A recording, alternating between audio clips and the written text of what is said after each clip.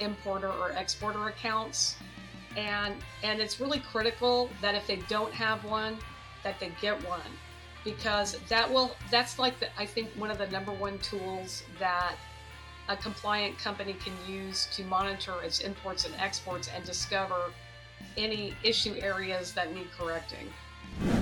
Before we get started with the show, here's a quick word from our sponsor, Global Training Center.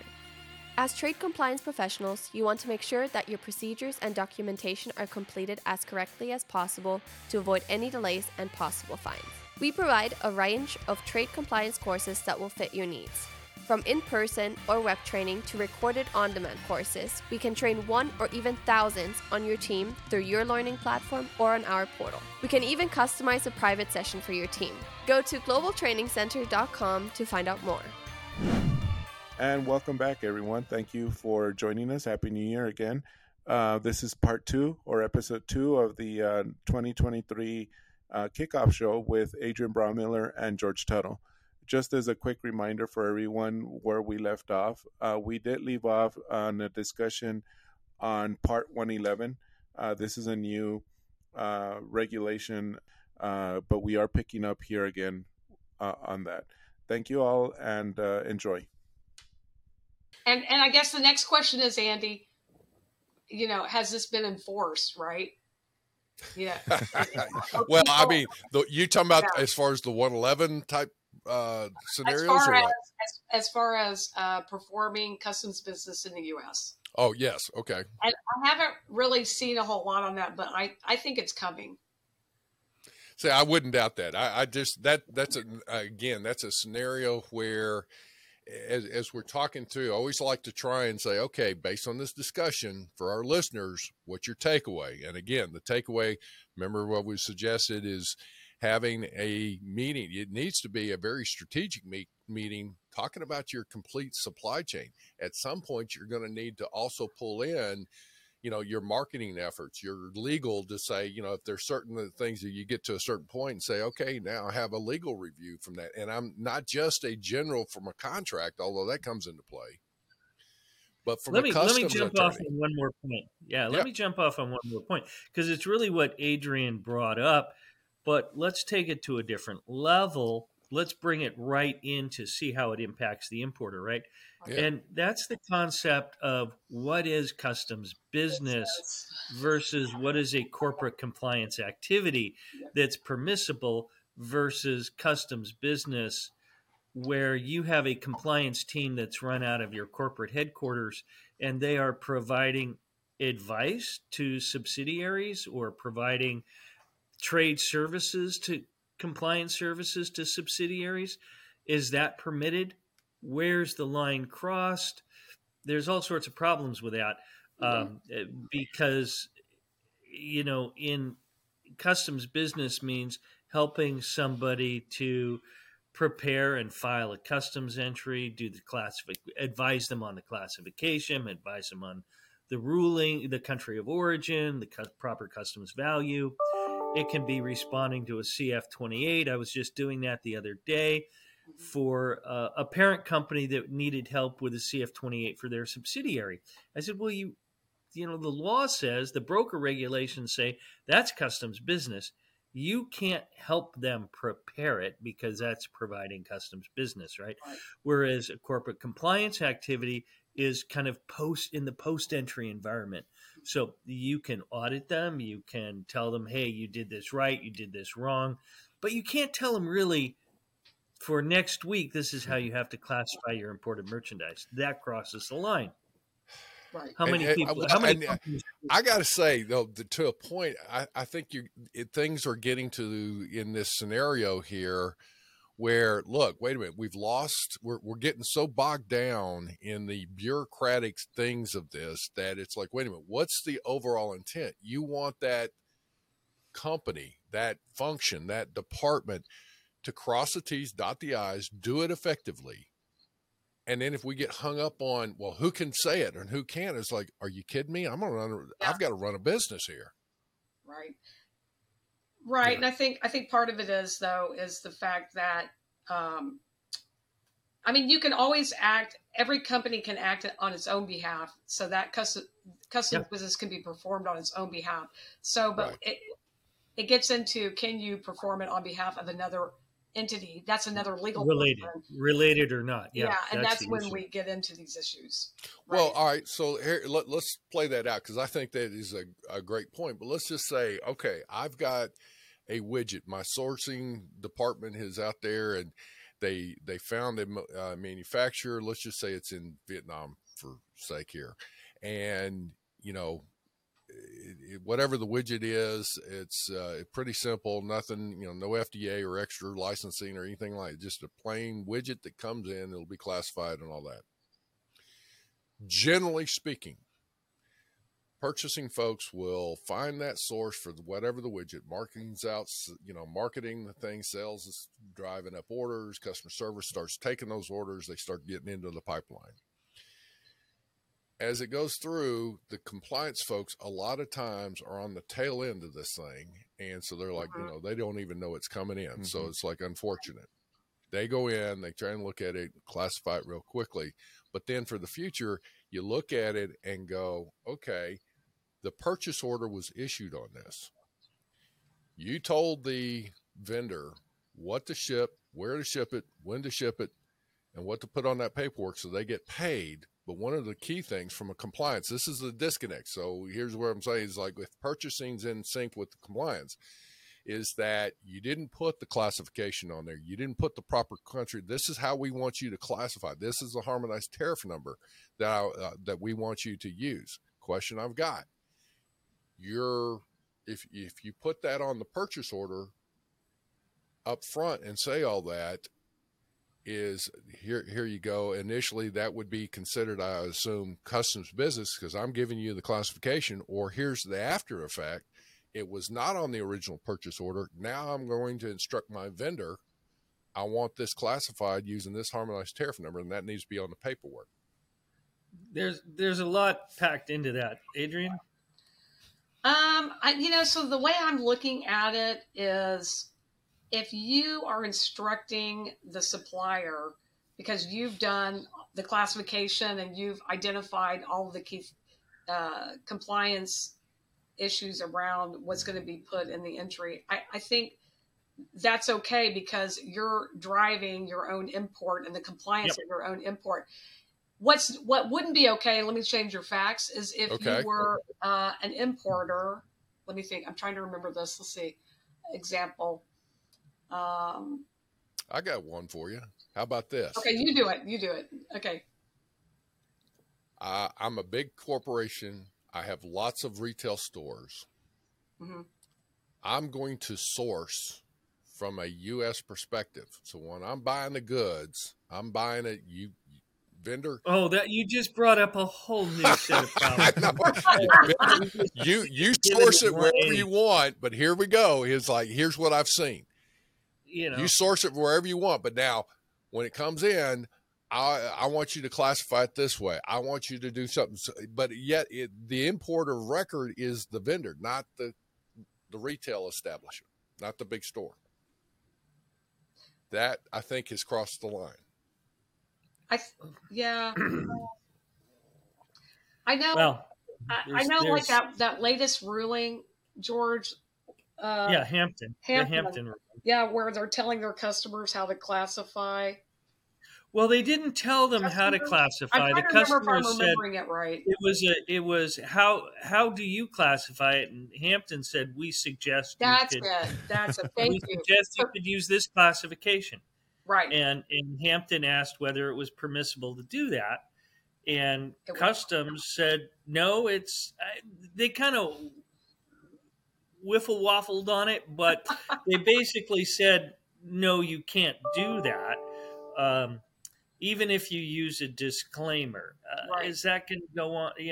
There's a couple of things that are associated with that, because first of all, if the importer's customs broker is looking, this is what Customs did say. If the importer's customs broker is looking at that tariff classification and signing off on it, saying, yeah, we looked at this, we think this is the correct tariff classification, then it's permissible, right? So, Right. That's true. there's Okay. some complexities to that. And I don't want to, I mean, the whole DDP importation using a non-resident importer, which is the issue that Andy brought up, has so many different complexities to it, Right. along with imports under section, 321 and the Right. 800 value. Mm-hmm.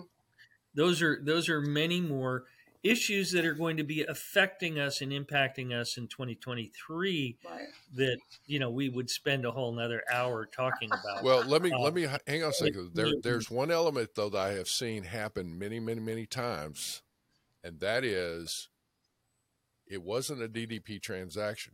It was what was happening is the big box store, I'll say it that way. Yeah. Was buying their goods from their vendors. Sure. Okay. Yeah. I want 1,000 widgets. Sure. And whatever. It's like, okay, fine. I'm buying from you as a domestic transaction. How you get it, where you get it, it's up to you. That's fine. But then as things progressed, they were like, hey, we've got a little bit of a delay in our manufacturing because of transportation and because of this or whatever. And they started revealing that, well, this is manufactured in XYZ country. And now all of a sudden the box store started saying, well, hey, we want to make sure that you're classifying it a certain way or doing something. And it's like, wait a minute, you're not even part of the international transaction. But since they're the big 800-pound gorilla. They are the one that's facing the outward flack. If something goes wrong. So, for example, I just have an issue come up. We're a big box store, just the example, and I won't say who they are, but they told the supplier, you need to get a country of origin ruling from U.S. Customs before we'll approve this purchase agreement, because we want to make sure that Customs agrees that it's not subject to anti-dumping duty, it's not subject to 301 duties, all of these different things. So the box store is trying to be, trying to implement. They're trying to do their corporate compliance, right? Yeah, they're trying to exercise due diligence. They're driving the bus. Yeah. Okay. That's what they're trying to do. And the same thing with tariff classification, right? So they're not necessarily there because they're worried about perhaps a situation where their supplier is going to use the wrong tariff classification. Right. And that's been an issue in the past. I know there's been some nefarious things, as we could talk about, with regard to non-resident importers and kind of fraud in the import process using DDP. But I think that's what's behind it. So I think asking for your supplier to get a ruling is not a bad thing. It's not. It's a great idea. Yeah. All right. So that's again from a compliance perspective. Actually, you bring up a good point, because you don't want to cross the line of trying to influence how your vendor is literally processing a transaction, with the exception being, hey, when it's delivered to me, I'm looking at that. It would be appropriate to say, hey, get a ruling on this. Let's make sure that this product, and like you just said, the country of origin, everything's going to be fine, because we don't want to get hit after the fact for some kind of anti-dumping case or something. Let me bring up just one more thing, and I think Adrienne will like this one too. This gets back to our discussion of forced labor. Many of the big retail organizations, the Walmarts, the Costco's, the Lowe's, the Home Depots, if I can use their names for our sake of our example, are CTPAT participants. Right. And the CTPAT program has now rolled out some new requirements that every CTPAT company has to abide by, and that's implement a forced labor compliance program, including supply chain tracing. Right. So again, even if that big box store isn't necessarily the one that's doing the importing, they may interpret this as, and Customs may interpret this as a requirement that they have to validate that supply chain and make sure that there's no forced labor in the product production or in the assembly process or in any of the materials. It's very, very far reaching. And this is the issue that we're going to be dealing in 2023. And companies have to think about how they are going to implement that program.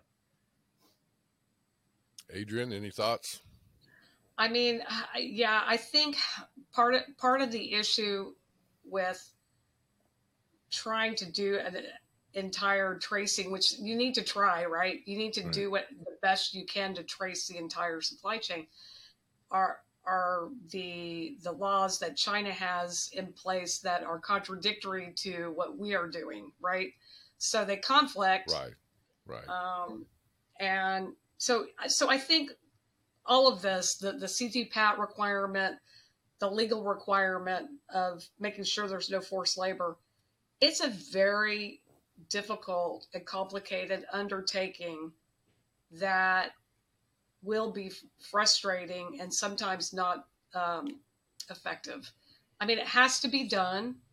There's no way around it. It has to be done. It's just, how do we navigate the fact that there are these Chinese laws that prevent the supplier from actually complying with our request for an audit, for example. So I think the way that works, I think the way that works is that's further decoupling from China. Right. Maybe you have to turn to Mexico for your supply chain. Exactly. And when you turn to your supply chain in Mexico, it's like, okay, now you have to tell me where you're sourcing this. Mm-hmm. And if they say, well, we're sourcing it from China, you have to say, no, you can't, because we can't explore that supply chain. You have to source your cotton from India. You have to, source your cotton from Egypt, right. And other regions in the world. You have to take command of it. When I started in this business back in the 70s, I know that doesn't seem that long ago, right? All the, we focused our business in the Silicon Valley area. Every computer chip, every computer company, every electronics company knew their supply chain. They knew where each piece, each material came from, because they were managing it. And slowly over the years, what happened is foreign companies grew up into conglomerates. They knew how to do things. And so we kind of lost that touch with our supply chain. We would just go out. You can go out on the internet and you can buy things that are made in foreign countries and have them shipped to the U.S. using express carriers. It's door to door. It's seamless. You don't know anything about the background of that product. And that's the problem. And that's what we have to get back to. We have to get back to getting our hands on the source of that product, where it came from. Otherwise, we're going to run into problems when we try to import it, because we don't know if it's compliant or not. Hey everyone, we're getting ready for another annual ICPA event coming up the week of March 12th in Orlando, Florida. If you have been thinking of attending any of the ICPA conferences, this is the one you should not miss. There will be more sessions than any other conference, with a guaranteed sellout, so hurry and get your tickets today. We are also excited to share that Simply Trade podcast will be in attendance, and we want you to be part of our show. Listen to episodes 14, 15, and 16 to find out why you can't miss this conference. All right, let me shift gears a little bit on this. Is that as you're talking about it, we need to know where that's at. The other part of it that we haven't really talked much about, and that is, again, the vetting process of your vendors, those kinds of things, but also your customers. Who are you doing business with? Who are you buying from? But also, who are you selling to? So in that realm, do you see in 2023 any type of enforcement activities on the government going in and trying to see, are you vetting appropriately, the denied party screening type things and restricted party screening and those kinds of things, especially with the Russia's sanctions and other things around the world? I hope I'm really understanding your question, Andy, but I think, yes, that screening of the restricted parties list is critical to ensure compliance and avoiding massive penalties. I don't. That's a hard question. There used to be a time when BIS and the Office of Export Enforcement had a very active regulatory auditing program, I'll say, where they would proactively go out and audit companies for internal controls and export compliance and things like that. We don't really see that the same way we see that in customs nowadays, right?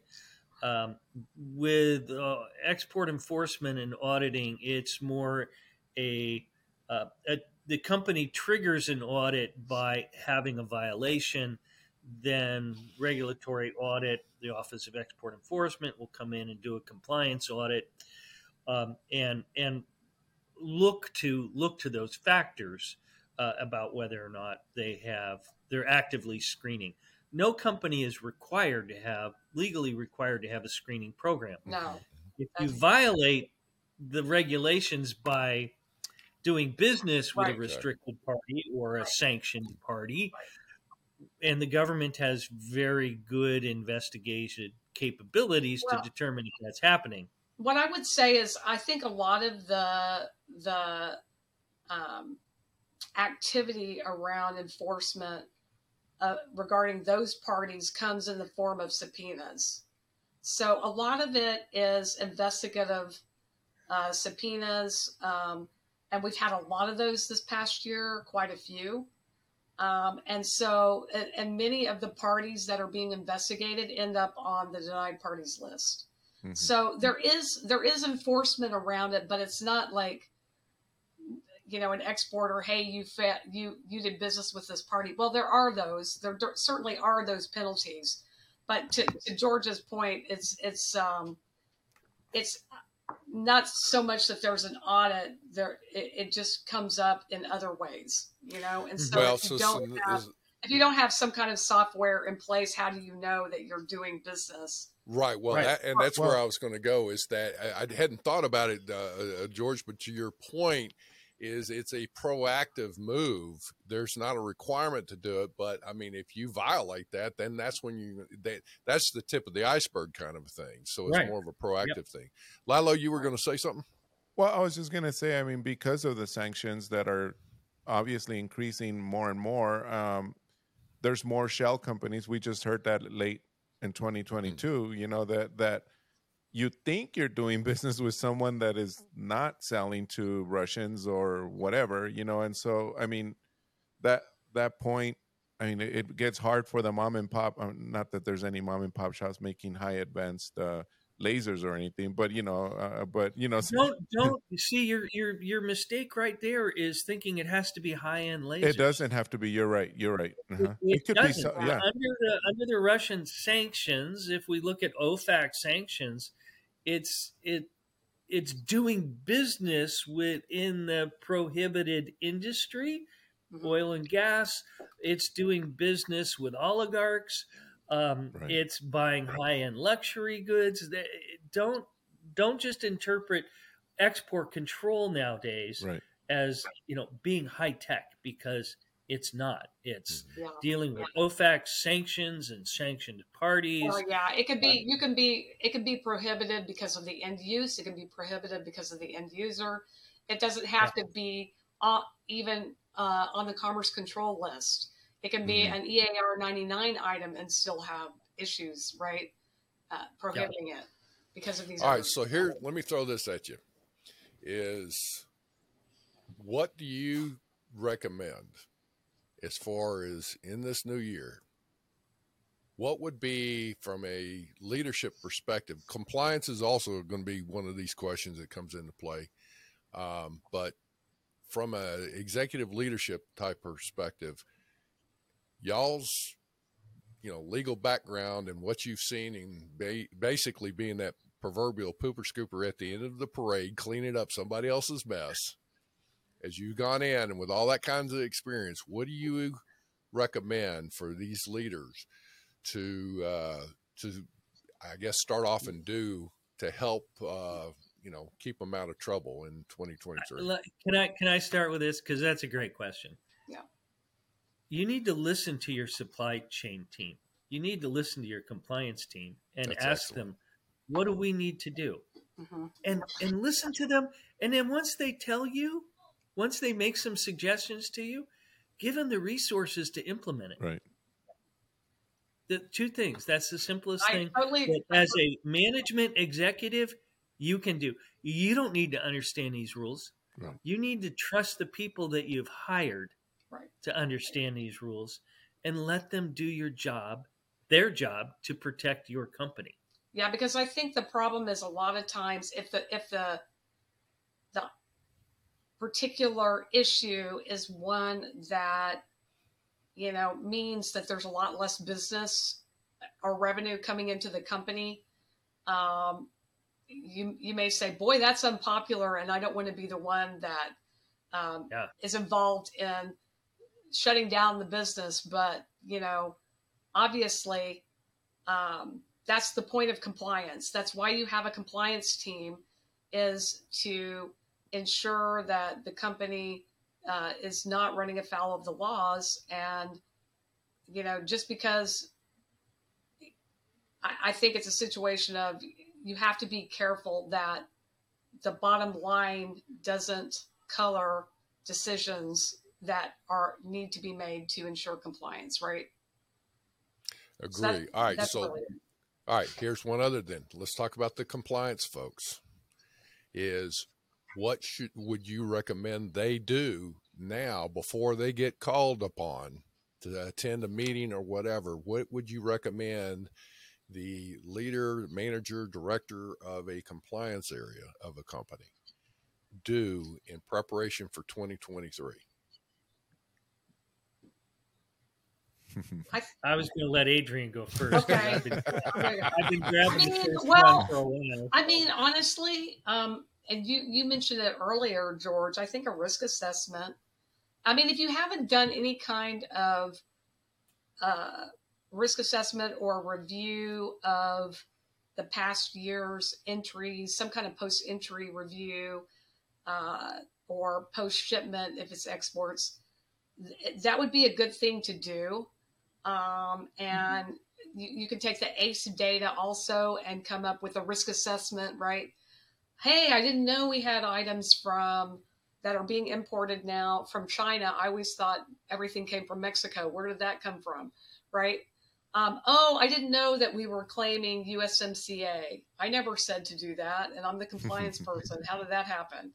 So definitely, I think a lot of really good compliance people do this as a routine course, but there are still a lot of companies out there that don't have ACE importer or exporter accounts, and it's really critical that if they don't have one, that they get one, because that's like I think one of the number one tools that a compliant company can use to monitor its imports and exports and discover any issue areas that need correcting.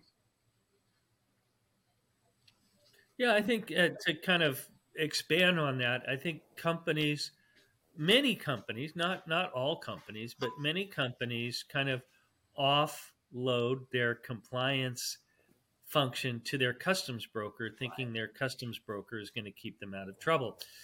And generally, the customs broker is viewing the relationship with the broker as one where I'm going to take this commercial invoice, this airway bill, this bill of lading. I'm going to take that information, not question it, and use it to complete the customs entry and file that entry electronically, not questioning the tariff classification, not questioning the value. So I think that for 2023, compliance people need to bring that compliance responsibility home, learn what their job is. I answer a lot of ICPA questions, and I got to tell you, I absolutely love it. It's I won't say this, but it's kind of fun for me to do it. I enjoy it.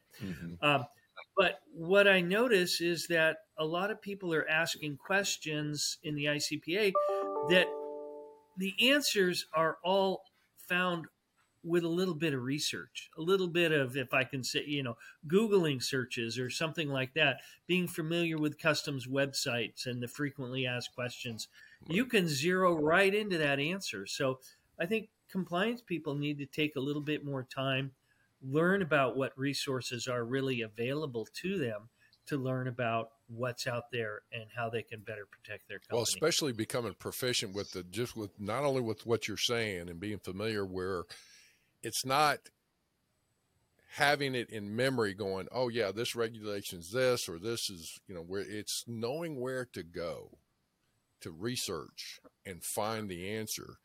And also, to Adrienne's point, you better have somebody proficient with your ACE account. You better get an ACE account if you don't already have one, and get proficient on that. And that's, well, actually, quite frankly, that's some of the stuff that, Lalo, I'm, the training, the basic training, get your staff trained. And that's where obviously you come into play, to get your staff, the knowledge and the skills up to speed.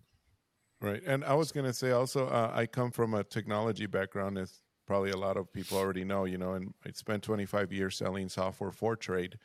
And I know it hurts a lot, but don't you think that it's also a good time for people to review their software solution instead of sticking with what they have? I mean, it may not even be compliant, I don't mean compliant, but it might not be addressing their needs.